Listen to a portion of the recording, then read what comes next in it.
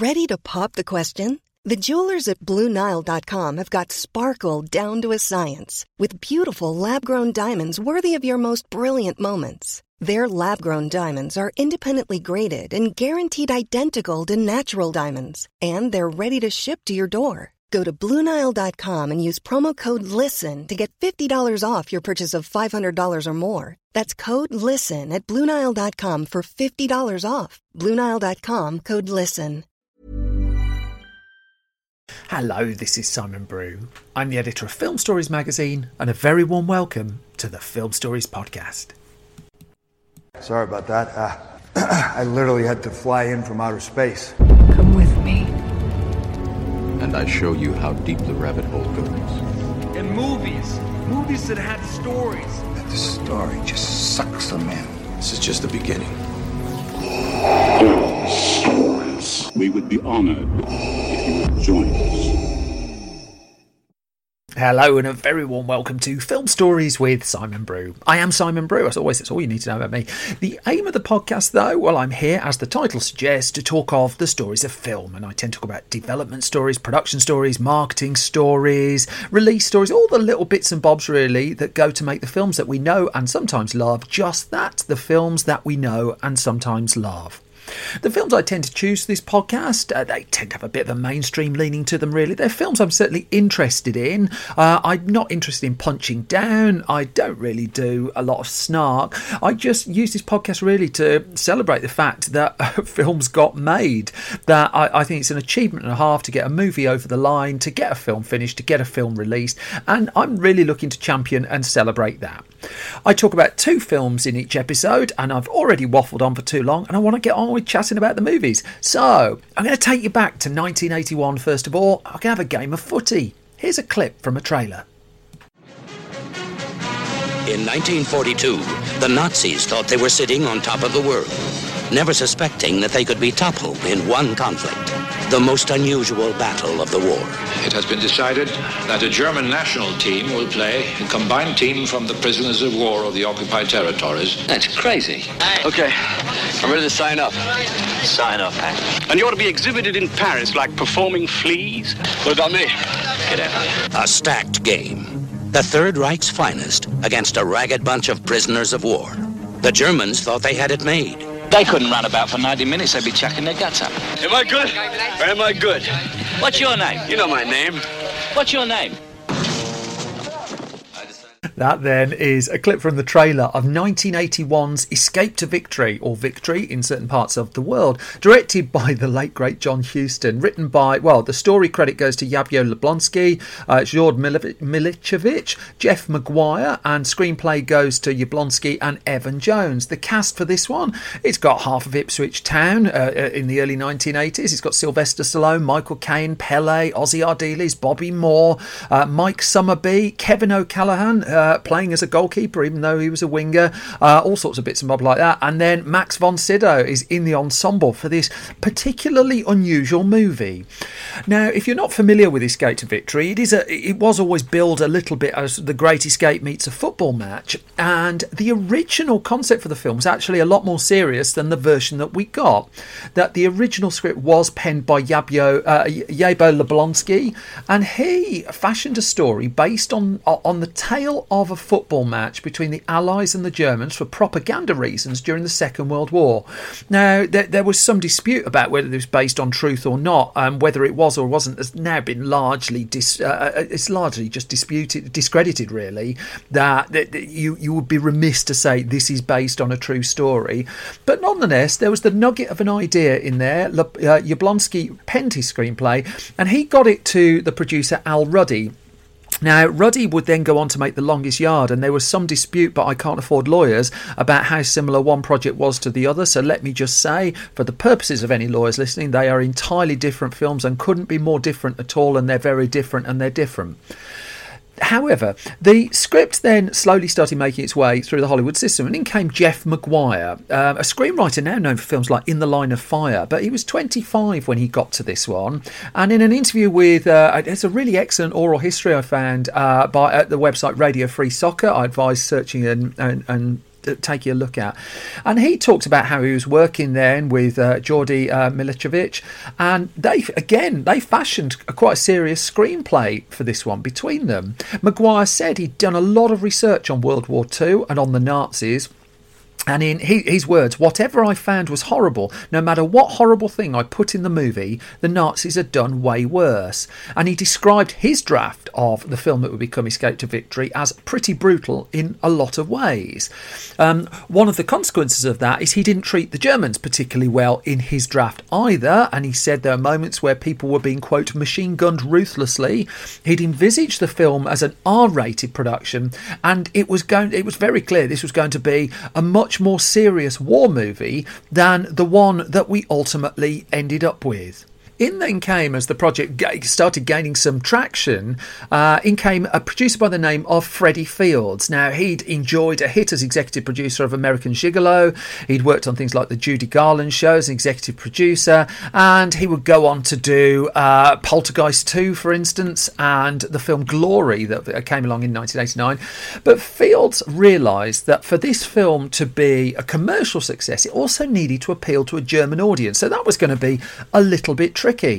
He also wanted Pelé worked into the film. He figured if we're going to have a football film, why not get the world's greatest player in the movie? Pelé was certainly interested. He'd be 40 at the time he came to shoot the movie, and wasn't far from the peak of his footballing powers, but still far better than pretty much every player on the pitch. No disrespect to them. Fields then brought in another writer, Evan Jones, to do the rewrites. I think it's Maguire who suggested that he would basically end up dumbing the film down. And so, but this project was gathering traction and was ready to go ahead. Now, it started popping up in the Hollywood Trade Bible, Variety. The first record I could find of the movie was back in the summer of 1979, and it was announced at that point that the film Escape to Victory was going to be directed by a man called Brian Hutton. Now, he was not an illogical choice. He directed a couple of World War II movies, Where Eagles Dare and Kelly's Heroes, and in common with both of those films was one member of the cast, a man called Clint Eastwood. You might have heard of him.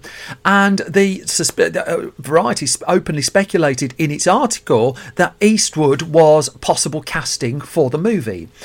As it happened, Eastwood didn't board the project, and Brian Hutton would depart within a matter of months. And so by the summer of 1979, the search was on for another director.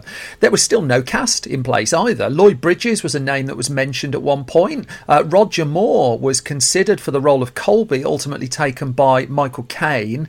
A French actor by the name of Alain Delon, well, his casting was actually announced in the autumn of 1979, but he wouldn't appear in the movie. But the director was finally found, and Variety reported this in September of 1979, when John Huston, the legendary director of films like The African Queen, what a film that is, he had signed on the dotted line to make Escape to Victory.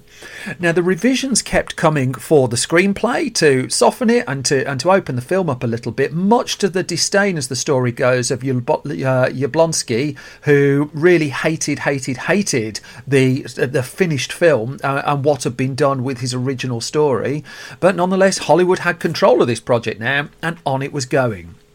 Now, the casting, well, Michael Caine, for one, was keen to do this particular film because he wanted to work with John Huston. Who wouldn't want to work with John Huston? He also wanted to work with the producer Freddie Fields, and he also wanted to work with Pelé as well. It was Freddie Fields who would lure Sylvester Stallone, the highest profile, at least acting piece of casting in the movie.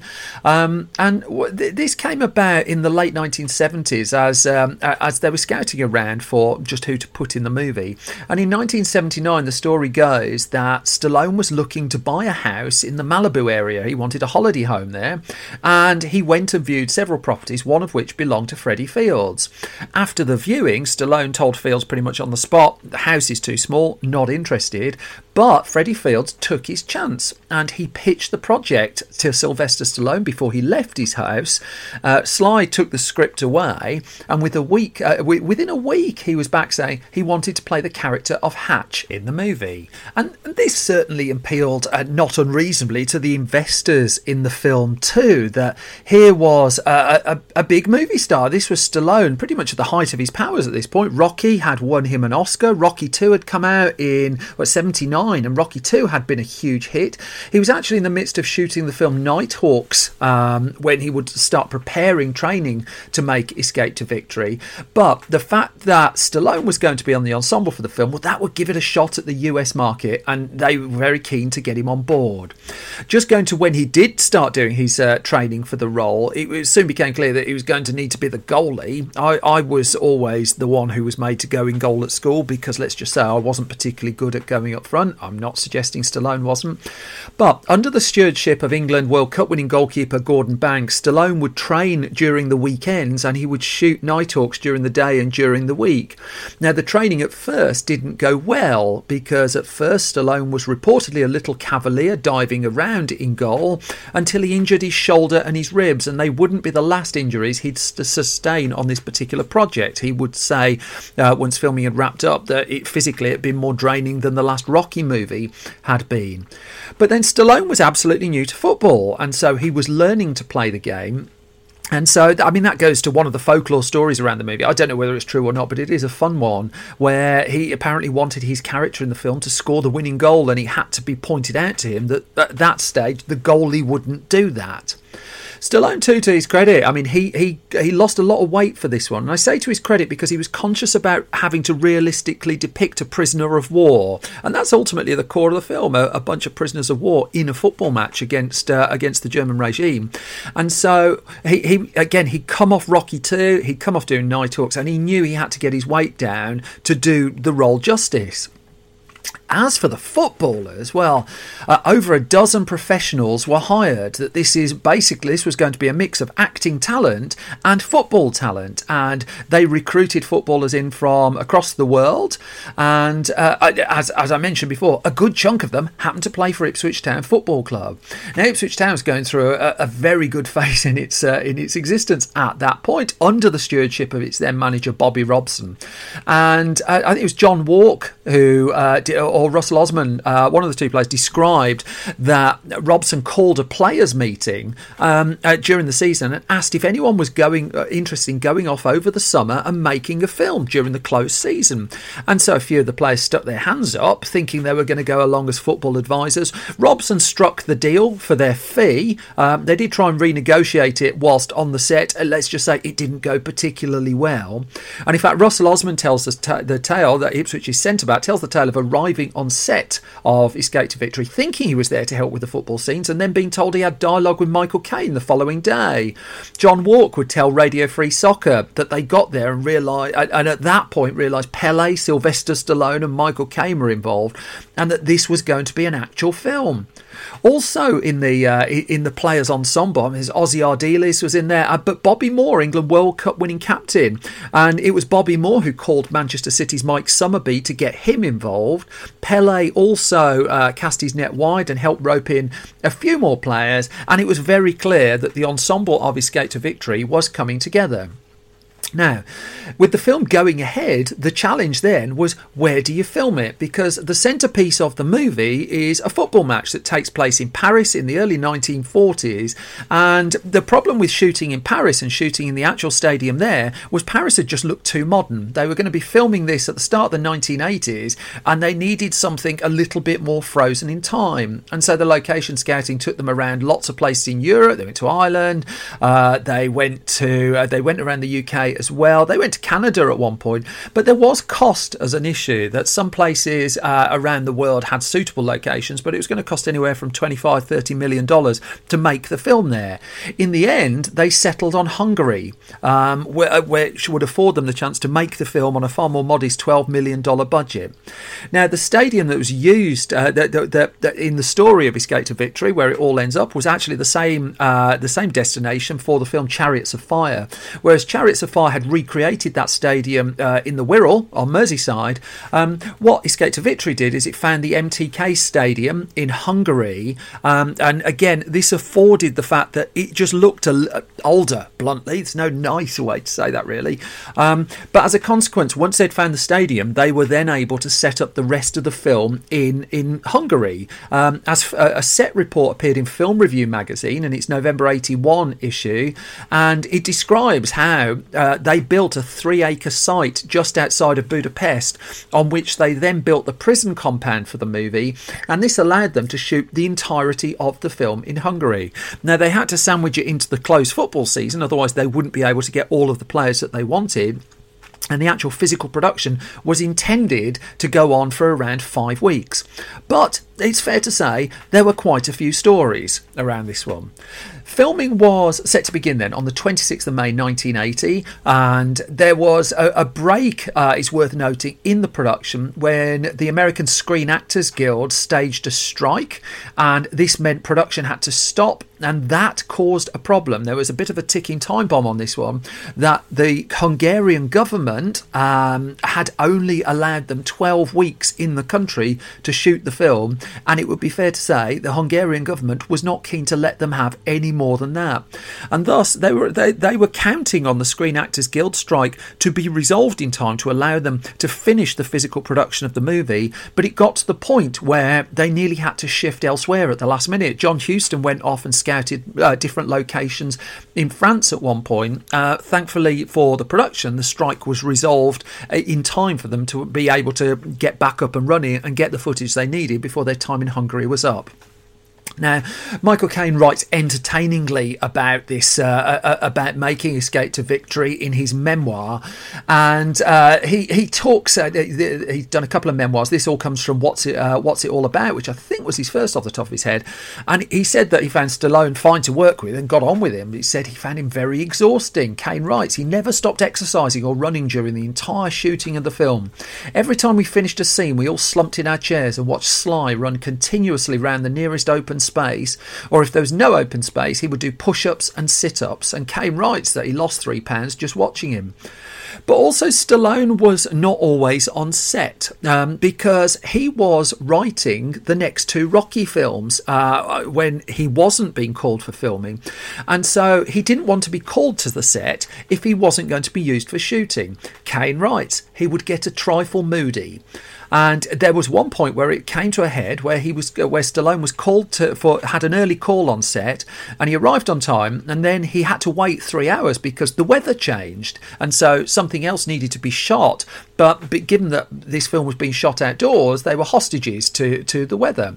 Stallone was not a happy bunny, and at the end of that day's filming, he announced that whatever his call was going to be for the next day, he would be 3 hours late to make up for what had happened on that day. And that's exactly what happened. Everybody had to wait for that extra 3 hours before Sylvester Stallone turned up. So people looked to Michael Caine as the other senior actor on the set to try and sort this out. The rest of the cast were looking to him, and they were expecting a bust-up. And so Caine took quite a lateral and clever approach here, that he took Stallone aside and he said, I had a party before. I hadn't had the night before. I hadn't had time to learn my lines, so thank you for being late. Then Caine said to Stallone that he had another party that day, so could Stallone be late again tomorrow, because that would help him again. And after that, after they'd had the quiet word, I'm sure there were 1 or 2 more words in that conversation, Stallone was never late again on set. He wasn't entirely happy, though, with the direction of John Huston, the way that John Huston was directing him as an actor. And again, Stallone would confide in Caine over this, because Huston was barely giving any direction at all. And so Stallone and Caine went to talk to the veteran director, and he simply told them that if you've cast your actors correctly, there's not much you have to say to them. And he left it at that, and the pair walked away suitably chastened, although Stallone was apparently still grumbling a little bit. Huston was struggling on the film. He was a lot older than he'd been in his prime, obviously, and as Caine delicately wrote, a lifetime of fun was beginning to catch up with him. But Freddie Fields was very, very supportive and very protective of John Huston. And Caine said that instead of playing the big producer, as a lot of them do, Fields was one of the best hands-on producers I ever worked with. He was there on the set every day and leading from the front, much to the help of Huston, as it sounds.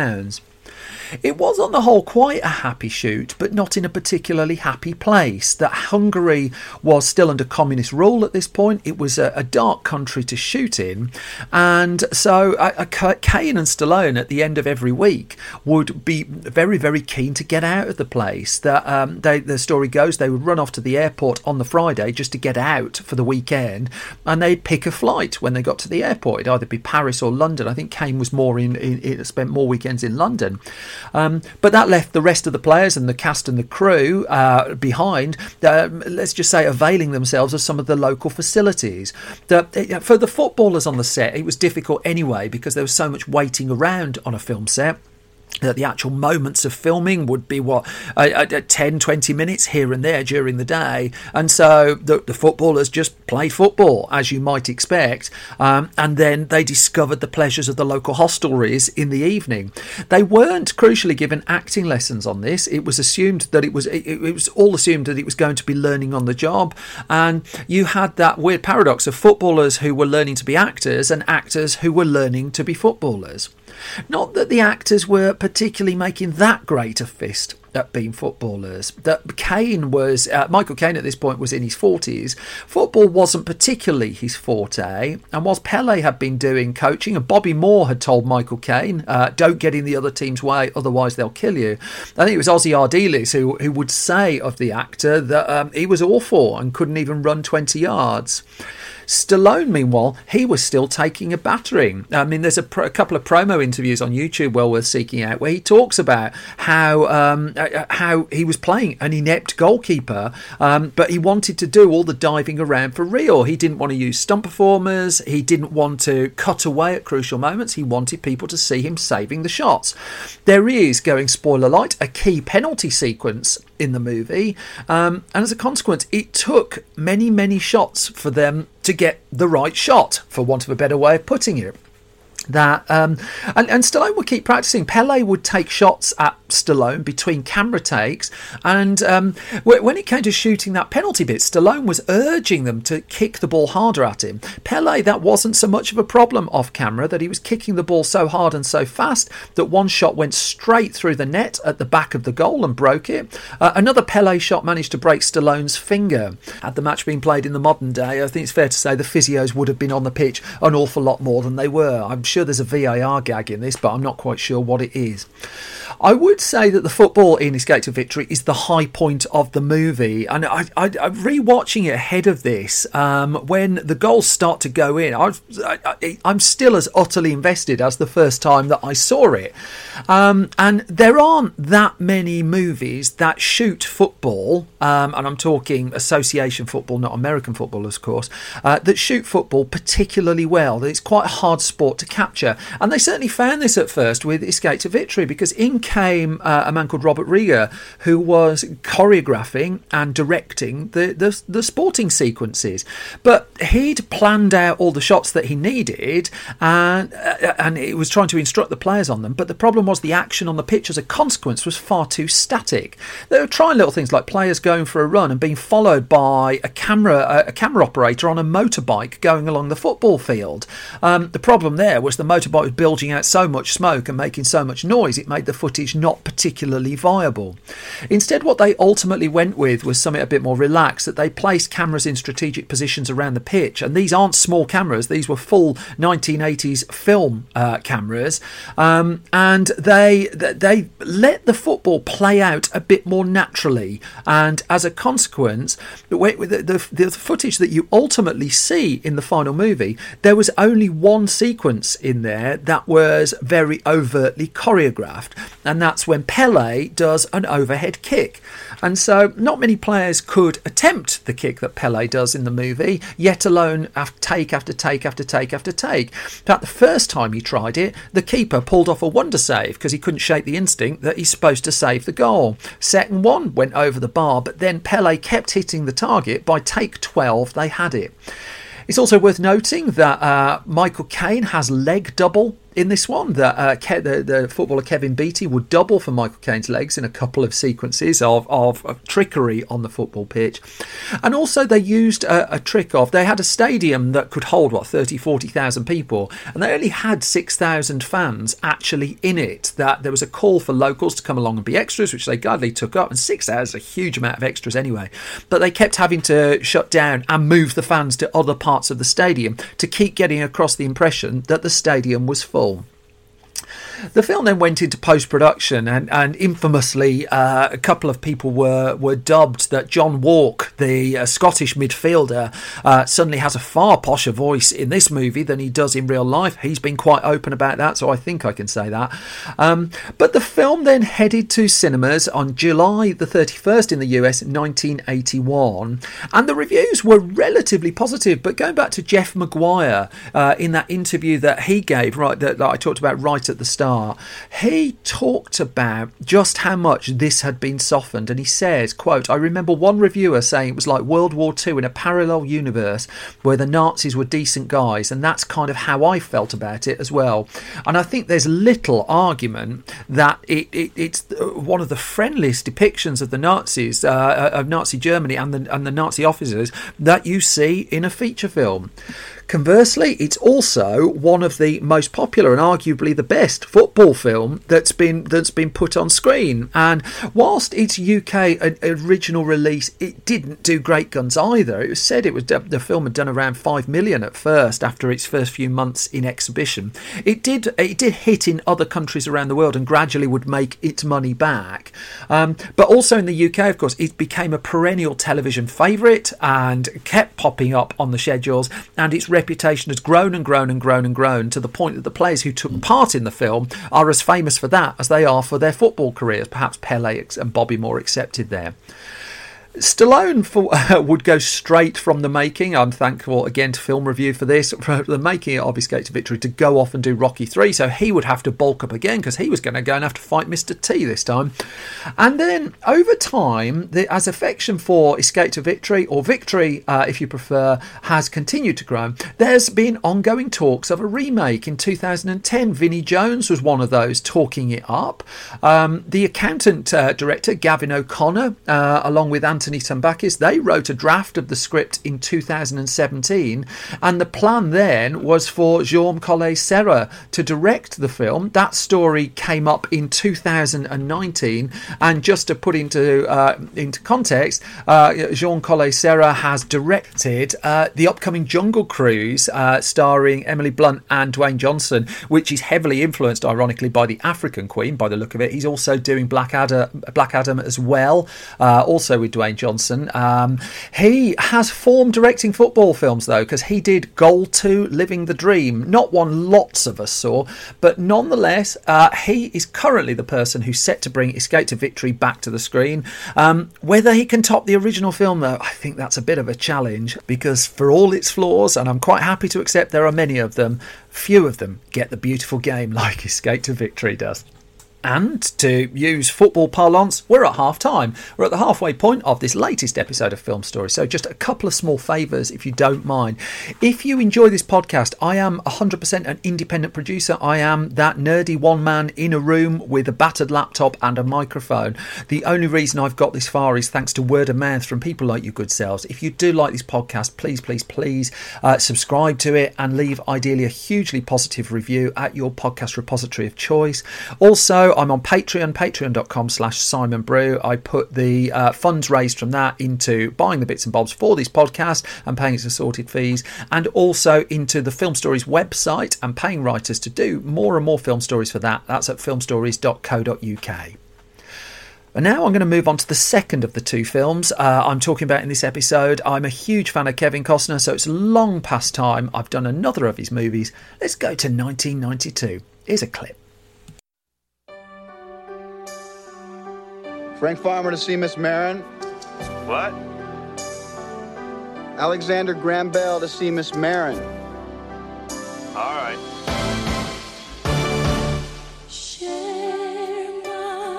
Bill said he used to be with the Secret Service. There was 2 years with Carter, 4 with Reagan. Reagan got shot. Not on my shift. All my colors. Hi. You don't look like a bodyguard. This is my disguise. Well, his timing's good. That then is an excerpt from the trailer from 1992's The Bodyguard, directed by Mick Jackson, written by Lawrence Kasdan, starring Whitney Houston, Kevin Costner, Gary Kemp. You get a little bit of Robert Wall for your money in there. Debbie Reynolds pops up at one point. Richard Schiff in an early role. He would go on to do the West Wing not too long after this one. But the story of The Bodyguard, even though it came out in 1992, actually goes back to the mid-1970s. And it goes back to an ambitious screenwriter by the name of Lawrence Kasdan, who at that point in Hollywood circles was pretty much a nobody. Now, he had an idea for a film. He was working as a copywriter for advertising, but he hadn't sold a single script when he started working on The Bodyguard. And in fact, he would write 7 or 8 screenplays over the course of many years, trying to break into Hollywood, trying to get an agent, trying to get something sold. The influence for The Bodyguard came from an Akira Kurosawa film, Yojimbo. I think that influence is pretty worn large throughout the final movie as well. But it was off the back of The Bodyguard, of writing this script, that he was able to get an agent for the first time. He'd written it with Steve McQueen and Diana Ross in mind. Those were the people in his head at the point where he was putting it together. And his new LA agent was pretty optimistic that this one would find a home. His new LA agent was, however, incorrect, that the film was shopped around for quite a while, and it was rejected, as Kasdan says, 67 times in the 1970s. Now, it did finally get close to being made. Towards the end of 1978, Ryan O'Neal and Diana Ross were toying with the idea of making the film. However, what happened then was Diana Ross pulled out of the film and the production was off. Even before Ross had got involved, actually, there was a moment where it looked like John Boorman was in line to direct the film, and Boorman and Kasdan worked together on a new draft, and they changed the movie quite a lot as it happened. But Boorman then pulled out of the project for reasons unknown. Then it went to Ryan O'Neal and Diana Ross. Then it just stopped again, and Kasdan wasn't quite back to square one, but The Bodyguard certainly was. What changed for Kasdan, though, was he got noticed that Spielberg he was on Spielberg's radar and would go and work on Raiders of the Lost Ark. He was on George Lucas's radar. He would go and work on the Star Wars films. But also Kasdan broke through as a director with the film Body Heat. And at the point that Body Heat was a hit, he had the clout to make another film. Now, there's an excellent interview with Kasdan, which I found on the website, thehollywoodinterviewer.blogspot.com, which I do recommend checking out. And he talked about the moment when he had the opportunity to direct The Bodyguard himself. That coming off the back of Body Heat, though, the script for The Bodyguard had been through so many revisions and had changed so many times. I mean, he'd rewritten it, a dozen times, if not more. And so it came to a decision about what does he ultimately want to do next. And he wasn't really keen to make The Bodyguard his next project. Instead, he turned his attention to another script that he'd written, a film which would result in the film The Big Chill, and that would bring him into contact for the first time with an actor by the name of Kevin Costner. Now, it's a fairly infamous story that Costner was cast in The Big Chill, which Kasdan was also direct, and he ended up on the cutting room floor. That you see his body, but you never hear him speak, and thus he makes in that film for a piece of really interesting IMDb trivia. Nonetheless, the pair, Costner and Kasdan, struck up a friendship, and when Kasdan then moved on to make the film Silverado, he cast Costner in that film as well. Now, Silverado is a terrific film if you've not had the pleasure of seeing it. It's really funny, and it's while the pair were making that Kasdan gave Costner a copy of The Bodyguard script, told him about it. Costner asked to read it. Costner really liked it as well, but at that point he didn't have the clout to make the film. He couldn't make it happen. He wasn't yet movie star Kevin Costner, even though he was in the ascendancy. However, his ascendancy was coming, and over the course of the following years, Costner would hit in films like No Way Out, The Untouchables, ultimately Dances with Wolves would win him Oscars as well, and he was finally at a point where he could make pretty much any film he wanted and a movie studio would sign the check. That is what happened, that Costner had remembered The Bodyguard. He asked Kasdan if they could press ahead with the film. He actually asked Lawrence Kasdan if he was interested in directing the movie, but Kasdan would later admit that he had some reservations about his own script, that he wouldn't quite know how to resolve one or two of the problems within it. Nonetheless, he was happy that the film would go ahead, and Costner set it up at Warner Brothers as part of his under his TIG Productions banner. At this stage, he'd just been making JFK with Oliver Stone for Warner Brothers. He would go on and do A Perfect World with Clint Eastwood for the studio as well. I've covered all these in previous Film Stories podcasts if you need a bit more of a Costner hit.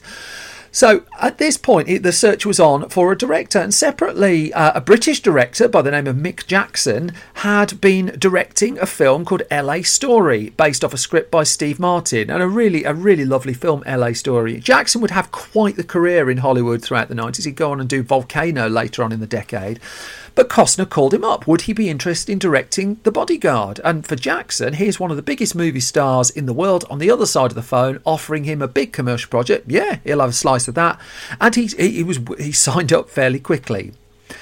At the point where it was clear the film was going to go, and it was ultimately announced as going in April of 1991, the Kasdan was still willing to do rewrites on the film. The original script that he'd written in the mid-70s had changed an awful lot, but it was that really that Costner and Mick Jackson really wanted to get back to the heart of. Now, this is where having a movie star with enormous clout on his side in your corner really helps, because Costner was able to push back. He was producing the film as well, along with his friend and business partner Jim Wilson. He's willing to push back and basically get the script reset back several drafts to go back pretty much to the core of what Kasdan originally had in the mid-1970s. What had changed significantly over the many rewrites is the film had got a lot darker and a lot more violent, and Mick Jackson talks about this in the DVD extras for The Bodyguard, but they pulled the film back from that. There was still then the question of who do you cast in the movie, because they had Kevin Costner, so they had a go project, but also the story of The Bodyguard is of a man guarding a pop star come actor, and they needed someone who could carry all of that off. Bluntly, and again they talk about this in the disc extras, they were, for the role of Rachel Marron, they were on the search for something of a diva. Now, divas don't come in heavy supply, certainly not of the profile that The Bodyguard was after, and assorted names were thrown around. Debbie Harry was one, Janet Jackson, Dolly Parton was mentioned at one point, as was Madonna. I can't imagine Costner would ever cast Madonna in anything, given the slight that she aimed at him in her concert film Truth or Dare, In Bed with Madonna. And the production was soon instead zeroing in on Whitney Houston to take on the co-lead role in the movie. Houston at this stage in her career, while she was one of the biggest movie stars on the planet, she was also constant fodder for the tabloids that were happy to feast on her life, feast on her career, and pretty much made her fair game. The tragedy of which is discussed in a couple of documentaries that have come out in recent years, just about the hell that she was having to go through at that point. She thus, in the perception of the world at that point, she came to The Bodyguard with something of a reputation, although those documentaries would put a far more human light on that and what she was up against. Nonetheless, even though she was a huge music star, which fitted one part of what they needed for the character of Rachel Marron, Houston didn't have acting experience at this point. Now, she went in and did a screen test for The Bodyguard, and again, this is a huge megastar going in and auditioning and screen testing for a film, so that gives you an idea of just how a kind of a humble side really to her. Now, Costner felt that it wasn't really necessary to screen test her, but there was kind of an insistence from the studio that they needed to know whether Whitney Houston could carry a movie. The testing went well. Costner and Houston got on, and it got to the point where they were willing to delay the film to work around Whitney Houston's schedule, which is ultimately what happened. What happened? Costner would say on the disc extras it would be delayed by up to a year as a result of waiting for Houston to come have the time to be freed up for an expanse of time to make the film in the first place. She took her preparation for it really seriously as well, and she had conversations with Mick Jackson at one point about whether she needed acting lessons for the film, and Jackson was really adamant that she didn't, that he wanted something a lot more natural, and he wanted her to bring her natural singer demeanour to the role of Rachel Marrow, and that it wasn't quite he wanted her to play herself. What he didn't want to do was go off, get a load of acting lessons and become someone completely transformed from who she really was. He wanted her to keep in touch with what had brought her to the role in the first place. Filming would finally get underway then on the 25th of November 1991. It would run through till March of 1992 as well, and the bulk of the production would be in the California area of America, also in Florida as well. The film came with a $25 million budget, and it was a big Hollywood production as well, but a lot of the early press around the film surrounded Kevin Costner's haircut. Now, in the early 90s, Harrison Ford had taken the mantle on where it came to haircuts first and foremost, when he decided to go much shorter for the thriller Presumed Innocent, and Costner followed in this trend, and he said he modelled his portrayal of the character of Frank Farmer that he plays in the film on Steve McQueen. And he does talk, I mean, it comes up in the extras on the disc more than once, where he talks about, I got a lot of grief for my haircut, but in the years that ensued, more and more people took on that style. Well, my hair's gone short and fallen out naturally, but let's not dwell on that. Crucially for the movie, Whitney Houston and Kevin Costner would work together really well, and given that there's a romance at the heart of the film, that's probably a good thing as well. And the story would go that Costner was very protective of Houston, but also that Houston would help Costner with his singing, and Costner would help Houston with her acting. And it's easy to overlook the fact that Kevin Costner has gone on to have a music career on the side with his band Modern West, so he's not unknown for banging out a tune or two himself. Lawrence Kasdan went to talk to in an interview with Collider that he did a few years ago, and he remained involved in the project throughout. This wasn't a case of the writer disappearing, but he talked about Houston. He said she was very vulnerable about acting. She'd never acted before, and to his credit, Kevin Costner was very good with her. He was very supportive of her, and he helped her along with the part. That said, there were one or two huge problems on the filming of this one, and it would be remiss of me not to note the fact that there was actually a death on the set of this one in an on-set incident that took the life of one of the crew drivers, a man called Bill Vitagiuliano, who was crushed during preparation for a scene. Also, during production, it was said that Whitney Houston had a miscarriage as well, which caused an absence for her, fully understandably, from the set of the movie. But again, the tabloids were prowling around this particular film, not least because it was shooting in Los Angeles as well, that this was a far more accessible film. Well, Costner always said when he went off and did Dances with Wolves, they were out in the middle of nowhere, so it was a very hard one for people to keep tabs on, even if they wanted to. Of course, one of the factors that The Bodyguard is particularly well known for is its music, but not least Houston's rendition of Dolly Parton's song I Will Always Love You, which comes towards the end of the movie. Now, this was not, I think this is pretty well known, this was not the original song for the film, and it's one of those Hollywood accidents that the song that's become so iconically attached to a movie was originally not intended for it at all. In fact, the original tune that Houston was supposed to sing was a cover of the song What Becomes of the Broken Hearted. Now, David Foster was the man brought in to be the film's soundtrack producer. They knew that music was going to be absolutely pivotal to the film. But Foster opened up the Billboard charts, having thought they'd secured this song, and he saw that a singer by the name of Paul Young had laid his hat there and called it home by recording a cover of that song for the film Fried Green Tomatoes, which is sometimes known as Fried Green Tomatoes at the Whistle Stop Cafe. As a consequence, they couldn't use the song. Another film had got there first, and they didn't want to be following in quick succession with exactly the same tune.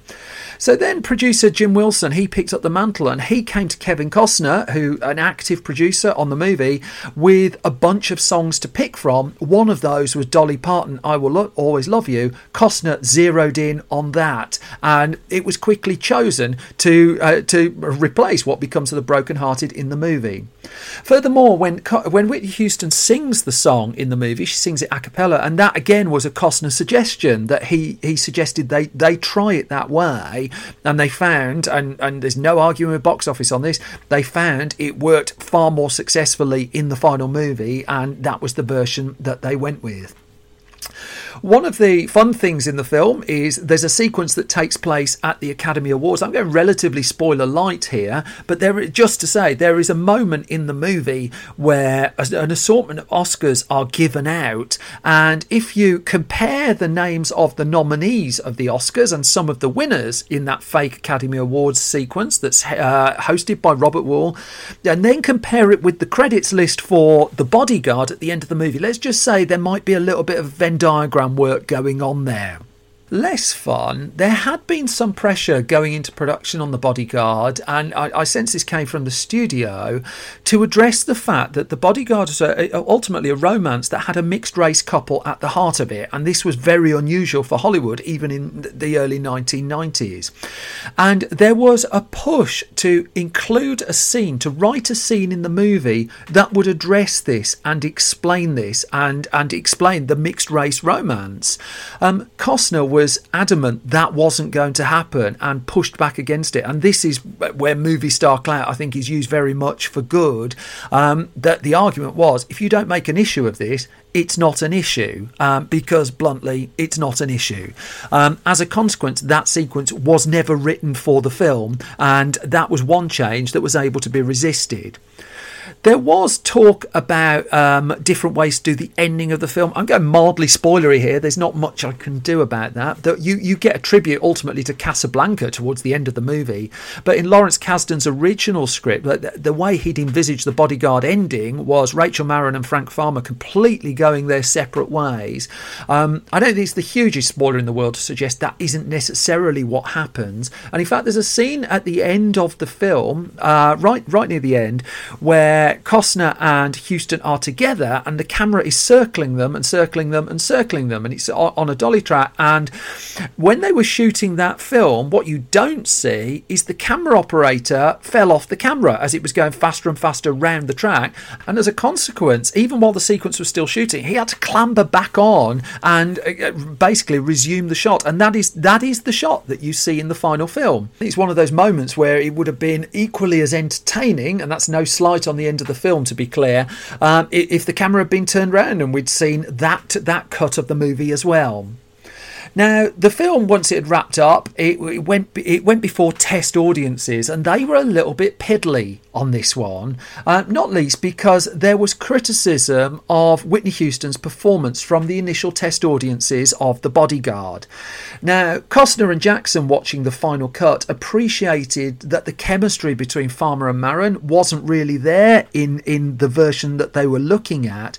Costner had also got built into his contract at this point that he was allowed to re-edit the movie if he wasn't happy with the director's cut of the film, that under Directors Guild of America rules, Jackson was entitled to present a first cut. I don't think there was a massive falling out on this, but conversely, it's pretty well known that Costner clashed with director Kevin Reynolds on Robin Hood, Prince of Thieves, and then again on Waterworld a few years later. And there's a story that this stems from an unhappy experience making the Tony Scott directed movie Revenge, which is one of the reasons why Costner took more of a hands-on approach with his subsequent movies. Also with The Bodyguard, though, he felt the responsibility of making Houston look as good as possible, that he'd promised her at the start of this project that he was basically going to look after her and make sure that the end result was fair to her, and did present her in a really good light.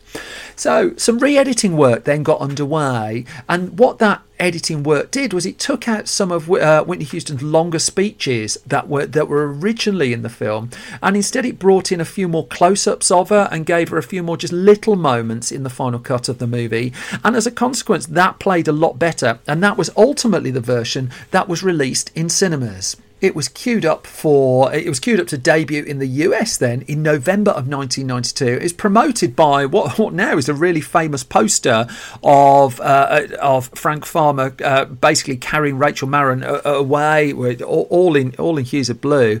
It's only recently been revealed it's not actually Whitney Houston on that poster, that it was shot at that picture was taken at a point where she was away from the set, and it uses her body double. That Costner decided they should just take the shot, and they did. That is ultimately the post that they used. The reviews for the film were really quite sniffy, and there was a lot of pushback just how conventional it was and how it wasn't really pushing any boundaries. But conversely, this one really resonated with audiences.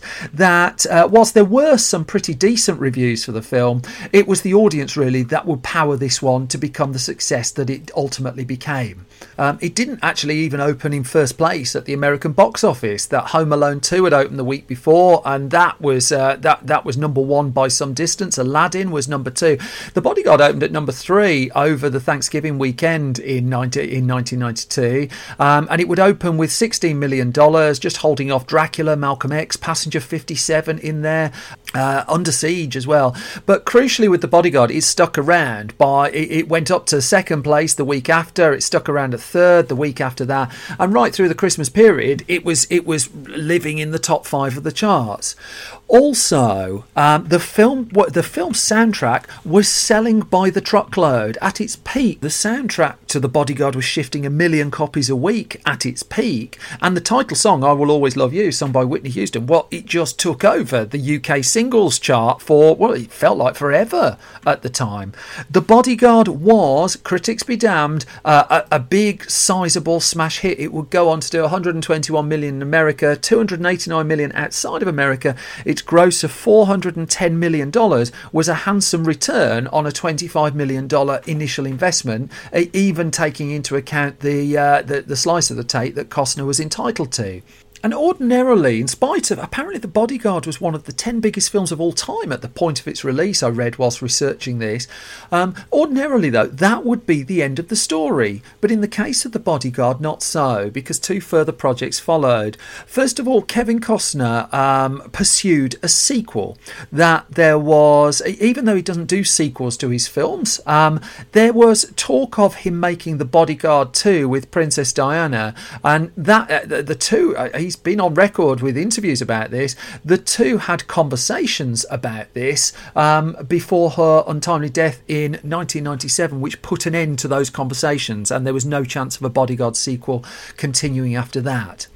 Then in 2012, The Bodyguard made its debut as a stage musical, and that's proven to be a hugely successful one as well. That it ran in the West End for a number of years after debuting in 2012, and then has gone on to have several successful tours all around the world as well. 2012 would, of course, be the year that we tragically lost Whitney Houston too, at the age of just 48.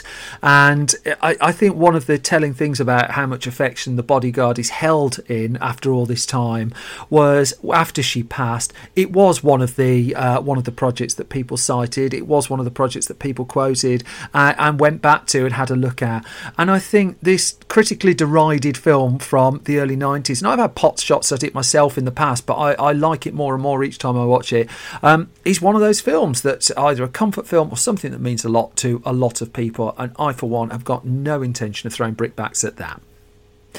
Which brings me to the end of this latest episode of Film Stories. You can hear more, you can find more of my waffling on Twitter at Simon Brew. You can find more from the Film Stories Project at Film Stories Pod on Twitter as well. I've just taken delivery of the new issue of Film Stories Junior magazine, which is the world's only, I think, print film magazine for under 15s. You can buy copies of that at store.filmstories.co.uk, as well as our regular monthly Film Stories magazine as well.